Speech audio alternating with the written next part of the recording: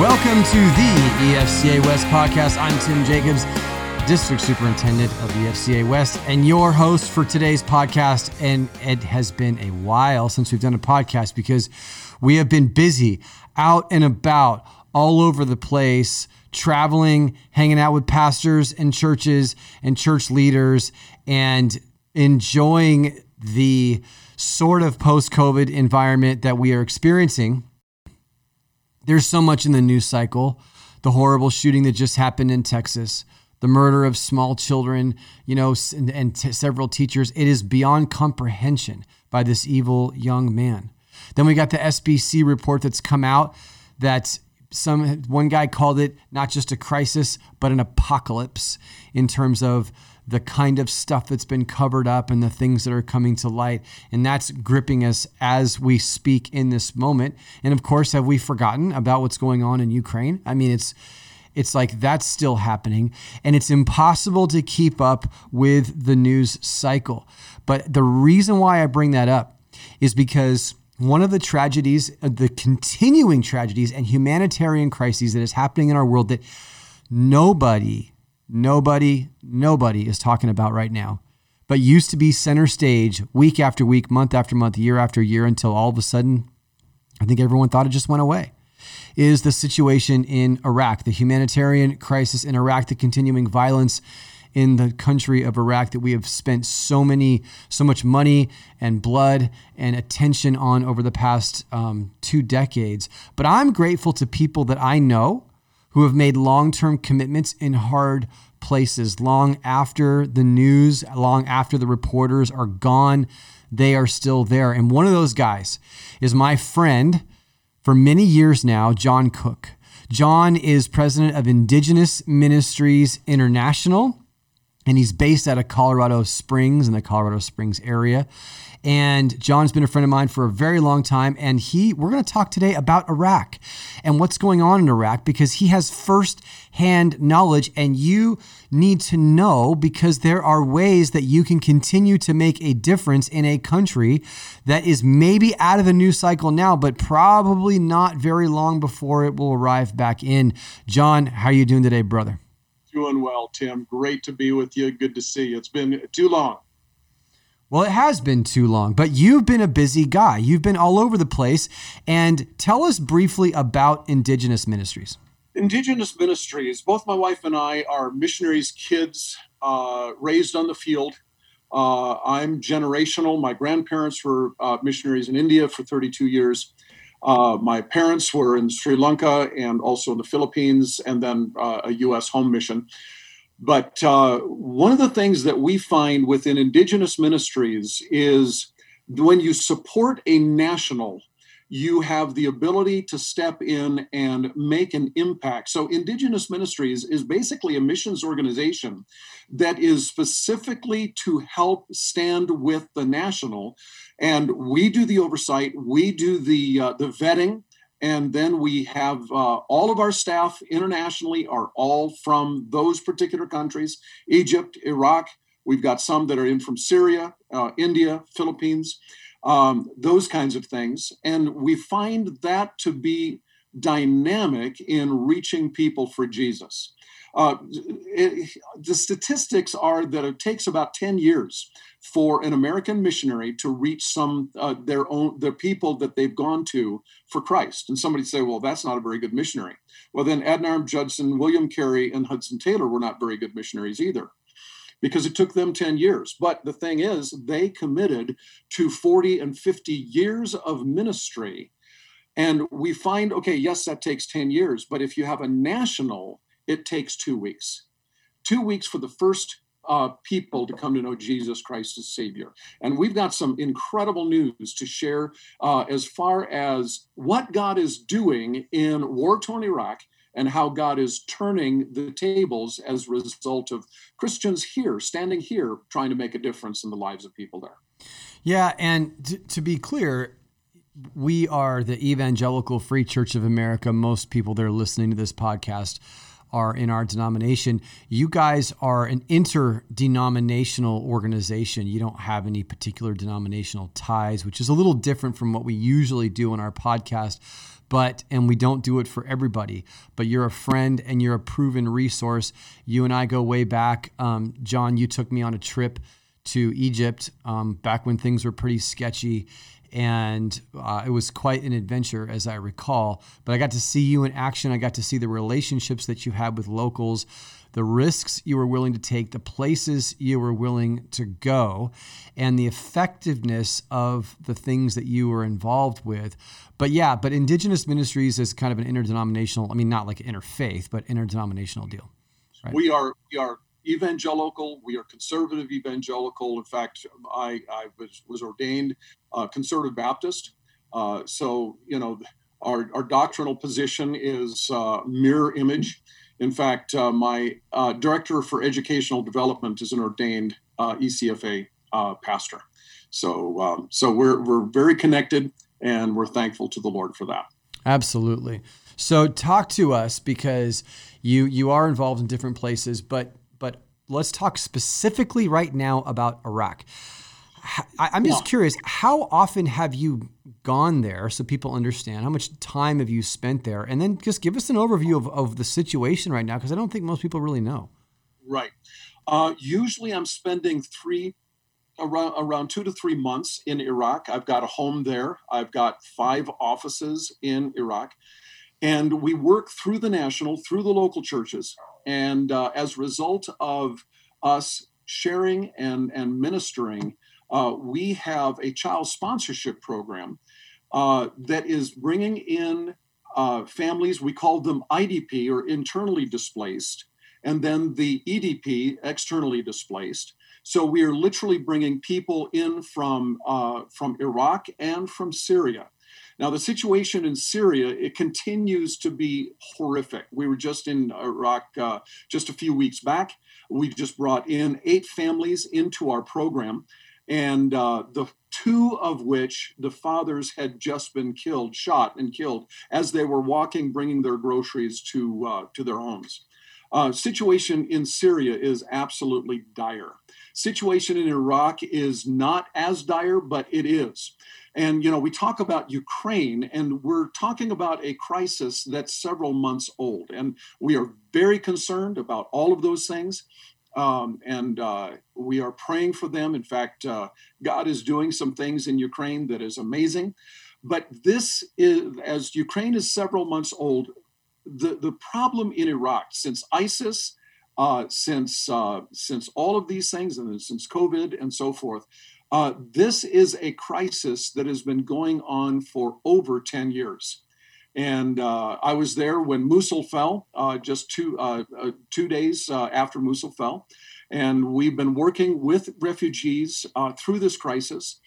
And as we were giving out the relief efforts and so forth, we thought, well, how can we make this sustainable? And so how we did that, we started taking children into our program. We've been doing child sponsorship programs in India since 1998. And so we're thankful for the Lord for that. But we wanted this to be sustainable to where we could absolutely make a difference in the lives of the families. We support them through the local church. That local pastor then goes and ministers to the people. And through then the local church and Indigenous Ministries staff and so forth, we have seen an incredible thing happen. I was just talking with my director for child sponsorships in northern Iraq just this morning, and she had shared with me. She herself is a 2-time refugee. She comes from generational refugee crisis. Her grandmother was part of the 1914-15 Armenian genocide. We can't change anything about the 1914-15 genocide, but we can do something about it today. And so as we stepped in, we said, okay, we want to share Jesus Christ. Now, many of them are background Christians. They can trace their lineage back to the 2nd and 3rd century of the church being in Iraq. And somebody says, well, how can that be? Well, Iraq has more sites, biblical sites, in the country than any other country outside of Israel. So you talk about Nineveh, which is Mosul. You got where Nahum comes from, Elkosh. In Zaho, that's the old Harbor, where the children of Israel were exiled from Samaria into the Harbor, eastern Assyria. I mean, we just are seeing the Lord bring the Bible to light. And what's interesting is, as these generational Christians are confronted with a personal relationship with Christ, I was talking with Mariana this morning. I said, and we've talked with each one of these, and when we were there, we've been praying with them and speaking with them. Every single one of those families have asked Jesus to be their personal Savior, and they are part of our local church. And now we're taking those kids that are growing up and we're starting to put them into ministry. Yeah, so this child sponsorship thing, what's interesting about, as you and I have talked about this over the years, is the long-term effects that it seems to have had. So when we talk about child sponsorship, we're not just talking about providing food and basic supplies. We're talking about a lifestyle. We're talking about a long-term relationship that is designed to have a long-term impact. So talk a little bit about that. Indigenous Ministries comes alongside the national church. The national pastor, as a result of us, we step in, we get, let's say we have 50 kids in that church. And then that pastor, through our relationship, we have food distribution, backpack distribution, and so forth. But then comes the spiritual mentoring.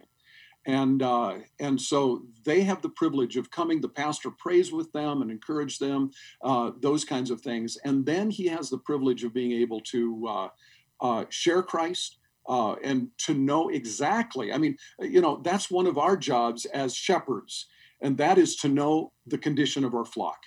And that's what we want to see. And so we have our staff come in, we've got our pastor, and then Indigenous Ministries working together through the national so that we can reach the national through Indigenous Ministries. And you were there, and while you were there, you made a video that you put up on YouTube.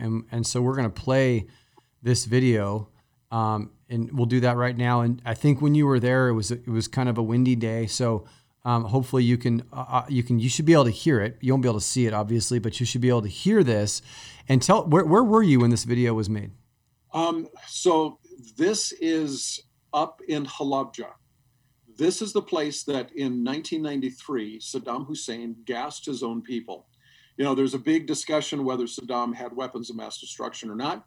I know full well that he did. I've been there, I've tested it, I've seen it firsthand and so forth. But in 1993, he gassed his own people. He bombed the place with napalm bombs so that all the windows would break. And then he put sarin gas over the city. Over 5,000 people died in just a matter of a few minutes. And that's what he did. And then there was the terrorist Zarqawi.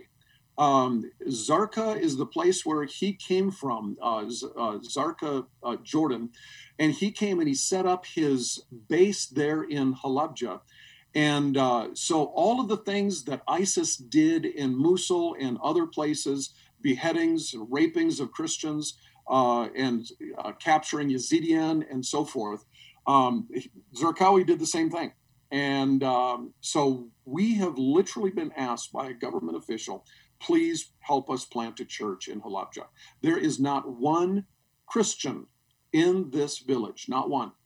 And we are stepping in and following by God's grace and faith in him that he is going to open the doors and make this happen. So where this video we're going to play in a minute was shot was you were in this town, this area where Saddam gassed his own people back in the 90s, early 90s, and where Zarqawi, who was like the number 2 guy after bin Laden, right? He was the head of Al Qaeda in Iraq, I think, right? Yeah. And so that guy, and then all this terrible stuff, and then to date, as you said, there are no Christian churches there. There's no churches. There's not even Christians in the village. There's not even Christians in the village, and then but you were there. And we've shared Christ. We've shared points of love, caring for them with food provisions and so forth, building relationships, and people's ears are open. In fact, I talked with the one man who's the head of the Peshmerga, And he made the statement, he said, John, please bring this message that you have in Jesus to us. We need this. Wow. All right, so we're going to go ahead and play this, and we'll see. Hopefully we'll be able to hear it on the audio. So let's check this out. It's coming right now. Dr. John Cook with Indigenous Ministries. I want you to pray with me on directions that we are looking at taking as we minister here in Iraq. We are literally on the border of Iraq and Iran, and we've done food distribution here, we've done backpack distribution, we've done clothes distribution, and we've been able to be a blessing to the people here. Just last night, the imam came and we talked together, and as we saw some amazing relationships being built. What we're asking God for is 100 children to be sponsored from here in this city. And I can't share with you the location, but this is a place where many people have had difficulties and challenges. This is a place where Saddam Hussein, President Saddam, did some horrible things. And yet we bring the message of Jesus, the message of love, the message of life, the message of blessing. And you can help us bring this blessing here to this particular city and across the region. Literally, what I'm seeing on the other side of the camera is the mountains of Iran. And we are praying that God would allow us from this place to bless the region for the Lord. And as we work together, you've already been so amazing in helping us make an impact here. I would ask that you would join with us, with me personally, that we might make a greater impact so that we might see these places literally touched with the blessing of Jesus Christ. Thank you so much for sharing this vision of a world that is touched for Jesus. And thank you so much for your partnership in helping us accomplish this. All right. All right. So that was the video. And so what you're saying there is, hey, we don't have a church here, but if we can get some children sponsored, then that's an opportunity, because you're serving first, you're meeting immediate needs first, and then in the process building relationships, right? And Yes. and then from there, we'll see what the Holy Spirit does. Absolutely. The other thing too, Tim, is, and we love Compassion International, and they're just down the road from me where my office is here in the U.S. But one of the things they do not do is they do not sponsor and support refugee children. We do. In fact, that's been our whole focus and our whole goal. And because this crisis will continue on for the next 20 or 30 years, and we want to be continuing to be standing there helping people. And like I say, these people are, many of them, the Christians in this area, are background Christian, have no personal relationship with Christ. A friend of mine who lost everything that he had to ISIS, he made the statement, he said, I had $4 million, I had a feedlot, I had 4 businesses, I had all of these things. He said, I had all of these things, but I did not have Jesus. Today I have nothing, and yet I have Jesus. And it was an incredible thing to see him make the comment that Christ has absolutely made the difference and made the change in his life. Yeah, that was one of the things that when you and I were talking about this, that was, especially during the height of the refugee crisis, was that I think a lot of people, when you see images and you think, well, these people were already basically very poor. You just imagine that they're very poor. They don't have anything and maybe not very educated or whatever. And then they get displaced from one place to another. And, it's easy to kind of think, well, I mean, that's really sad, but you kind of went from like one bad place to another bad place. But, your point was a lot that these people were living lives kind of similar to the way a lot of Americans live their lives. Absolutely. One of my friends who was a colonel in the Syrian army came across with his wife. She is a nuclear physicist. We have teachers that have PhDs. We have bankers that have 40 years experience. We've got lawyers that are getting out of Syria. We've had people that have had incredible degrees. One of the things, Tim, that I had the privilege when in Baghdad itself, one of the families that went through all of the horrendous things and so forth, and we can talk about that at another time, but I was served on gold plates, and that's the only thing they have left. And, if you can imagine, and, I think we can get closer and closer to imagining this with, $6 a gallon fuel and things like that, depleting our resources to the point of zero. And then what? And so we have the opportunity of being able to step in. How long? We don't know. But this is the time that God has allowed us to be in and ministering in a place that that God has been reaching out to since the time of Jonah and since the time of Nahum.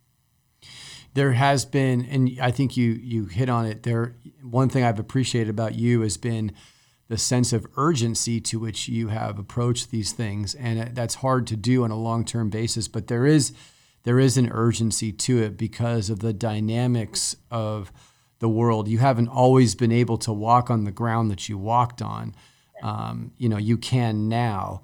So then what does it look like then if someone's listening to this and they say, all right, well, this guy, he's got credentials, he's got experience, he's got connections, he's got a plan, he's got, and in some ways it's been a proven plan because of the ability that the fruit of this over time. So how does somebody start? How does somebody partner with you in this? Well, two things. Which there's individual partnership that you can check out the website indigenousministries.org.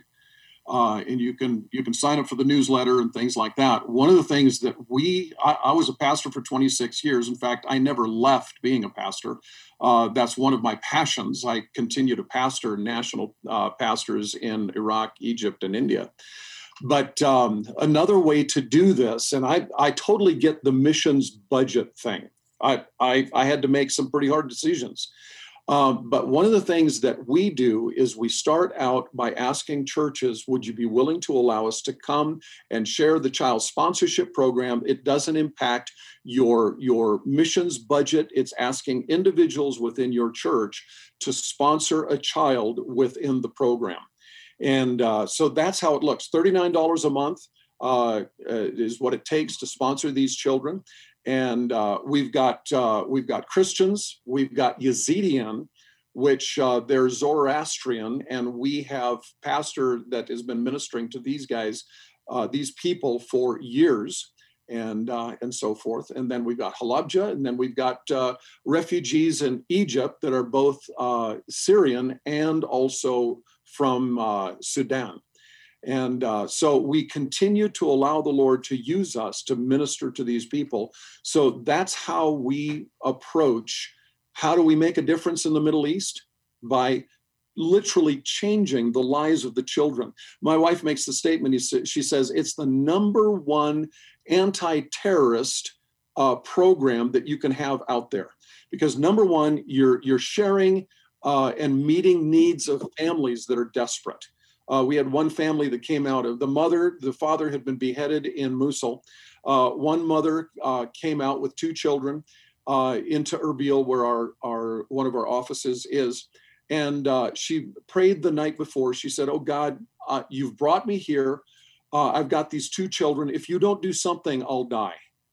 And next day morning, she ran into our staff member. And when she shared, yes, we can get you into the program, she started laughing hysterically and then broke down and sobbing because she saw God's care for her in a real time. You know, so many times, and I know so many of you pastors are dealing with God. I've been praying for this and I've been praying for that and so forth. And I will tell you this, God is not unjust, brother. He will not let your good works go to waste. He remembers, he knows. I remember one time, Tim, I was walking through Calcutta and I walked into a Christian bookshop and I saw on the wall, says, "Be still. I know, I care." And I'm going, man, I needed to hear that. I needed to hear that. And so that's one of the things that we get a chance to tell these precious people. We as believers are here. Now, you might be a believer, or it might be a Christian in your background. We want to get you to a point of being a believer. If you're a Muslim, we want to share with you the truth about Isa al-Masih. If you're a Yazidi, you're praying you're praying to the Jesus God every morning. And we want to introduce you fully into a right relationship with Christ. I mean, that's what we have the privilege of doing. And we do that through our national teams. And it makes a difference and an impact. And as I shared, every single one of our families that have been in our program have prayed the prayer and trusted it through that. That's the best we can do. And like anybody else, as a pastor, the rest is up to them. But we've seen God do amazing things. And now we're starting to disciple these kids into ministry. And pray with us because, and this is going to be one of your deals too, Tim. We are going to be establishing a Bible college in northern Iraq. There's no other Bible college in Iraq.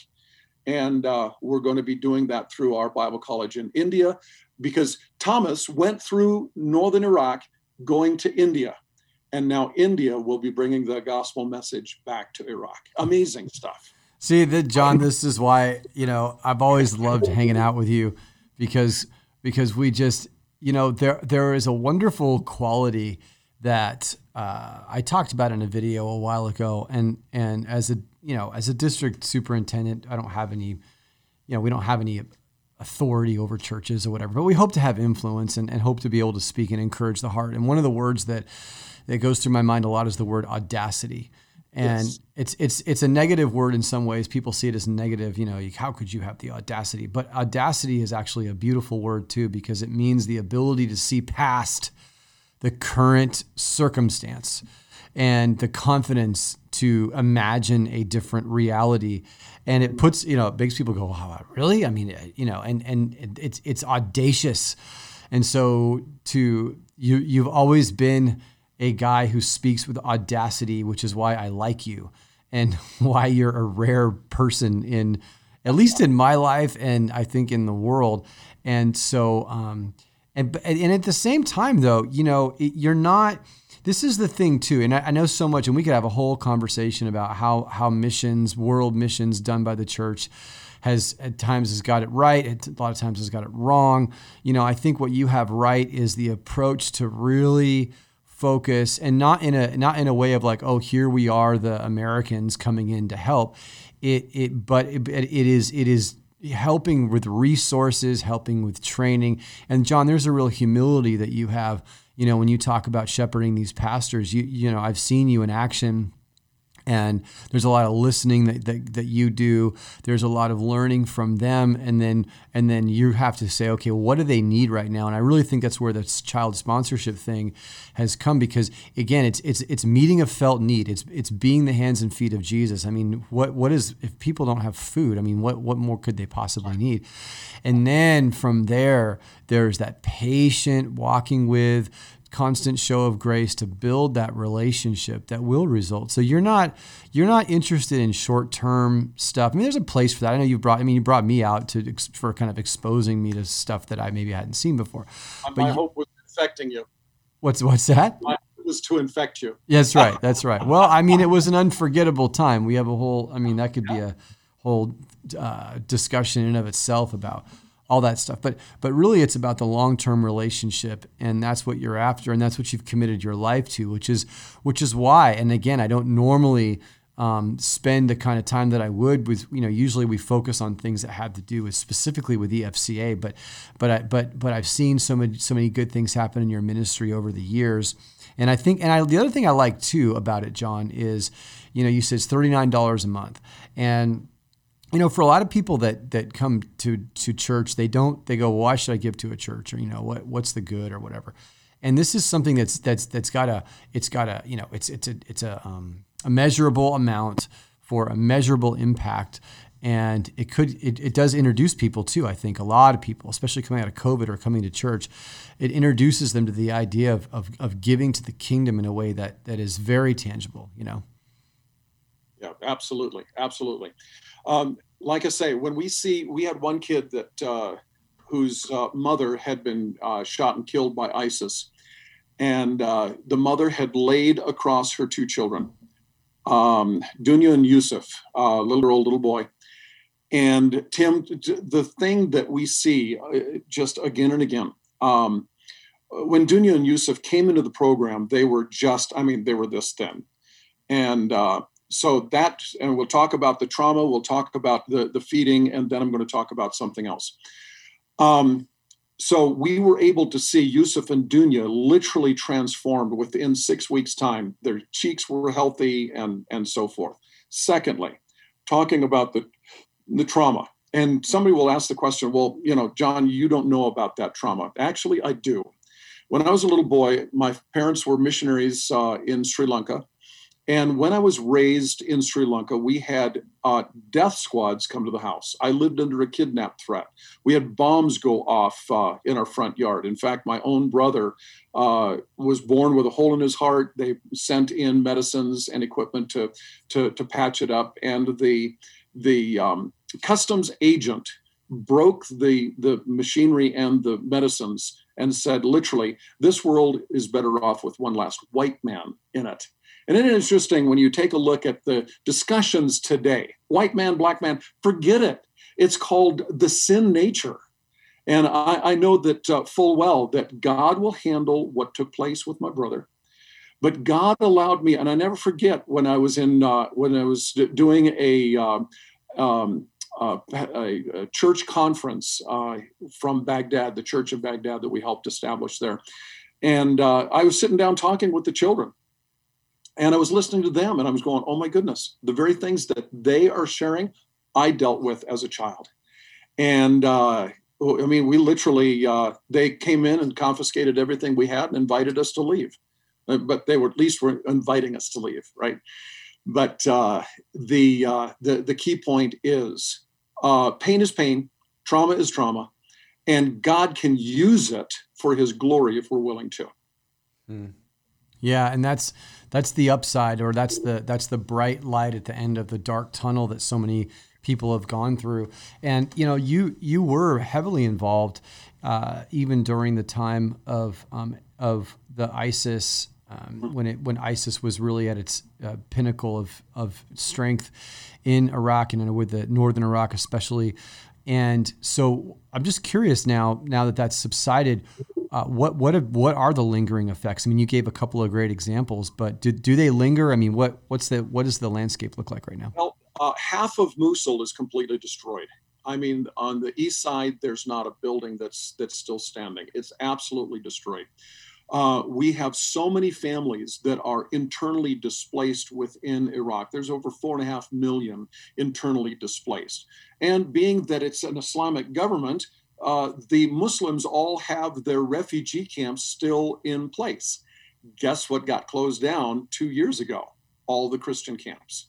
And so now we are stepping in as a relief effort with Relief Station, et cetera, and being able to share with the Christians and standing with them. Jesus made the statement, he said, well, I was sick and you cared for me. I was hungry, you fed me. I was naked, you clothed me. Well, this is exactly what we're able to do. In the least of these, my brothers, you've done it under me. And we still have families coming in, escaping. Now, this is what's interesting. By the way, you were talking about ISIS. I've got so much here in my mind. ISIS is still there. It is still there. It did not get destroyed as much as our former president wants to say that he got rid of them. He didn't. This is an Islamic mind. This is not something that you can kill out of existence. Secondly, we've got families that are coming in from Syria, and with them coming in, the reason why they're coming in is they've got boys that are military service age, and so they literally get out so that their children, their sons, will not be set, because all the Christians are sent to the front lines.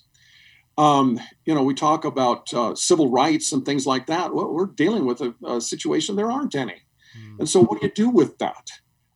You can sit there and try to protest, but then you're going to be dodging bullets.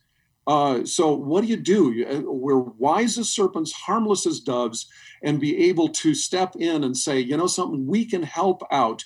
And there are families that are on their way migrating themselves to Australia and other places around the world. And so we help the Syrian refugees, the externally displaced, and we pulled them into the church. They are immediately brought into community, those kinds of things. And so we've got families whose homes are still destroyed. There's no going back. These people are trying to get their lives back on point, and so forth. And we're able to step in and be able to make a difference in the lives of especially children, because as I'm a grandparent now, and the one thing we're noticing very clearly, and as you're dealing with your three beautiful young people, they don't stay children. And we've got families that children have been out of school for 5, 6, 7, 8 years.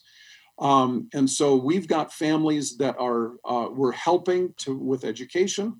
We're helping with clothing for school, backpacks, those kinds of things. And we do that all through the churches here in the U.S., building a relationship with those people through Indigenous Ministries. And so it's Indigenous Ministries .org, correct, yes. Right? Indigenous Ministries. And if you don't know how to spell it, just do your best in Google, and Google will fix it for you. And it's an easy thing, Indigenous. I had somebody make the statement. He says, John, why would you establish a ministry nobody can spell? But the whole purpose is the national reaching the national. And that's what it's all about. Well, and I mean, like I said, you just type it into a search bar and it kind of thinks for you. That's the beauty of technology. So there was a time when that was a barrier, but it shouldn't be one now. And then you can learn more about that. You can even reach out to John. John, you're all over the place, but I would imagine that if somebody wanted to talk to you directly, they could do that. Absolutely. Yeah. Absolutely. Yeah. In fact, my phone number, if you want that, is 719-439-7798. And we'd be glad to get you a church ministry packet and give you information that we have, and get that in the mail to you, and go from there. And again, we're talking about a situation that is a long-term commitment. I mean, not to scare anybody away, but what I mean is your ministry is we have to think past the news cycle. Even we look at Ukraine, and it's like, okay, well, as long as it captivates the public attention, it'll be in the news. But it doesn't matter. The damage that's been done there is going to take decades to even if it stopped today, the reverberations of that are going to go on forever. So we have to discipline ourselves to really say, okay, what, where are the needs, and not be so, being swung here and there by every whim of the 24-hour news cycle. And I think that's what I again appreciate about you. You've taken the time to build the relationships long term. You've got your tentacles deeply rooted into the place. You understand the culture, so you're not a guy that's going to go in and make a bunch of cultural faux pas either. And sometimes I think even too, we have even sometimes our ideas of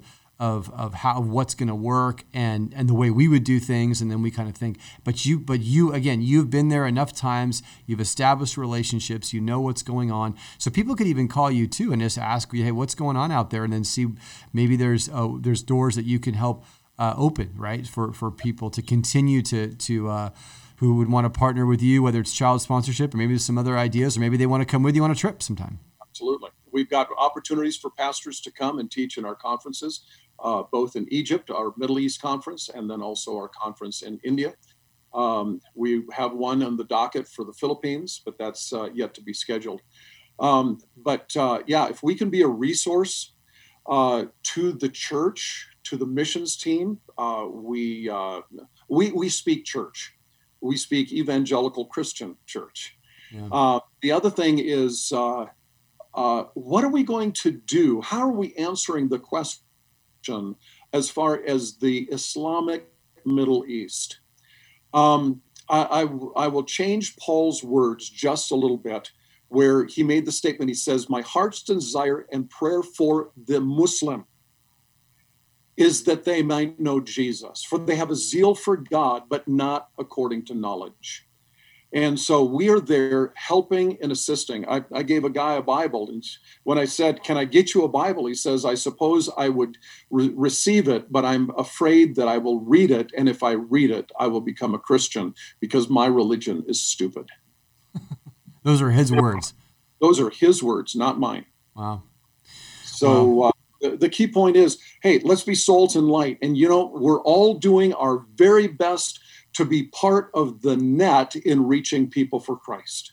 Yeah. Yeah. John, I appreciate it, brother. And again, indigenousministries.org. And you're continuing. What's the next for you? When's your next trip? Well, we were looking at in the fall, but the pressure is mounting for me to get back to Iraq here in the next number of weeks. So got some things on this side. I've got the pastor, one of our pastors from Iraq needs a break. We're pulling him out for 3 weeks just to let him, get some time in the Word, get some time reading and counseling and encouragement and so forth. They've been through all of this issue with ISIS and breaking issues. So we're trying to juggle exactly when I can go back in, but I'd say within the next 6 weeks to 2 months. Wow. So, we've talked a lot about coming out of COVID and the burnout that pastors here in the States have experienced, which is real. I mean, it's been, I don't think it's ever been harder to be a pastor in America. Oh, it's horrible. It's horrible than maybe since the Civil War because of the nature, I say this a lot, but I know Judy, my wife, she said, with 9/11, we all came together and that was terrible, but we all came together, at least for a temporary period of time. But the nature of this is it pulled us apart. It isolated us. Churches thrive on proximity. And we did the opposite of that. And so absolutely the burnout that you're feeling, the long, just lingering effects of this that many of us are feeling. But then you got to think about these guys out there, those men and women in Iraq that are that have experienced, for decades on end, that the insecurity, the constant sense of insecurity of not knowing from one day to the next what your government's going to do, what ISIS might do, all that kind of stuff. Talk about the insecurity of what our government is doing. This doesn't hold a candle to what's going on. By the way, you mentioned about the issue of the Civil War. I was in Shiloh, and I saw where the Battle of Shiloh took place. And Tim, here's what I want to encourage every single one of our pastors. I saw a New Testament that was personally handed out by D.L. Moody. So we can go through all of this breaking within our societies and so forth, but my goodness, we are literally in the middle of the greatest time that the church could ever stand. And if there's ever a time that we need to be warriors for Jesus Christ, it's right now. And not worry about, I love what E.V. Hill made the statement. He says, I'm not interested in the right wing. I'm not interested in the left wing. I'm interested in who's flying this thing. And Jesus is on the throne. Yeah. And so let's do everything we possibly can because our time is short. There's going to come a day where our churches and your offices and your seats and your homes are going to be empty because we're going to be with Jesus. And my grandparents have a thing on their wall. Only one life will soon be passed. Only what's done for Christ will last. And let's gather up as much for the harvest as we possibly can because the day is coming. It's coming to an end soon. Yeah, and so that's a good word. It's an encouraging word. And John, I love your passion. It's always been infectious to me.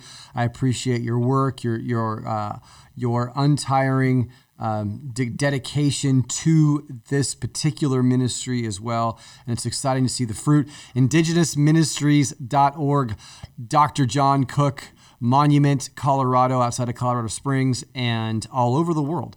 And so we're excited about what God's going to do for you, through you, in this ministry. And so, John, thank you for spending time with us today. Dr. Tim, thanks so much, buddy. And I just appreciate you so much. We need to get together next time I'm down in Arizona. Absolutely, brother. We'll see you later on. All right.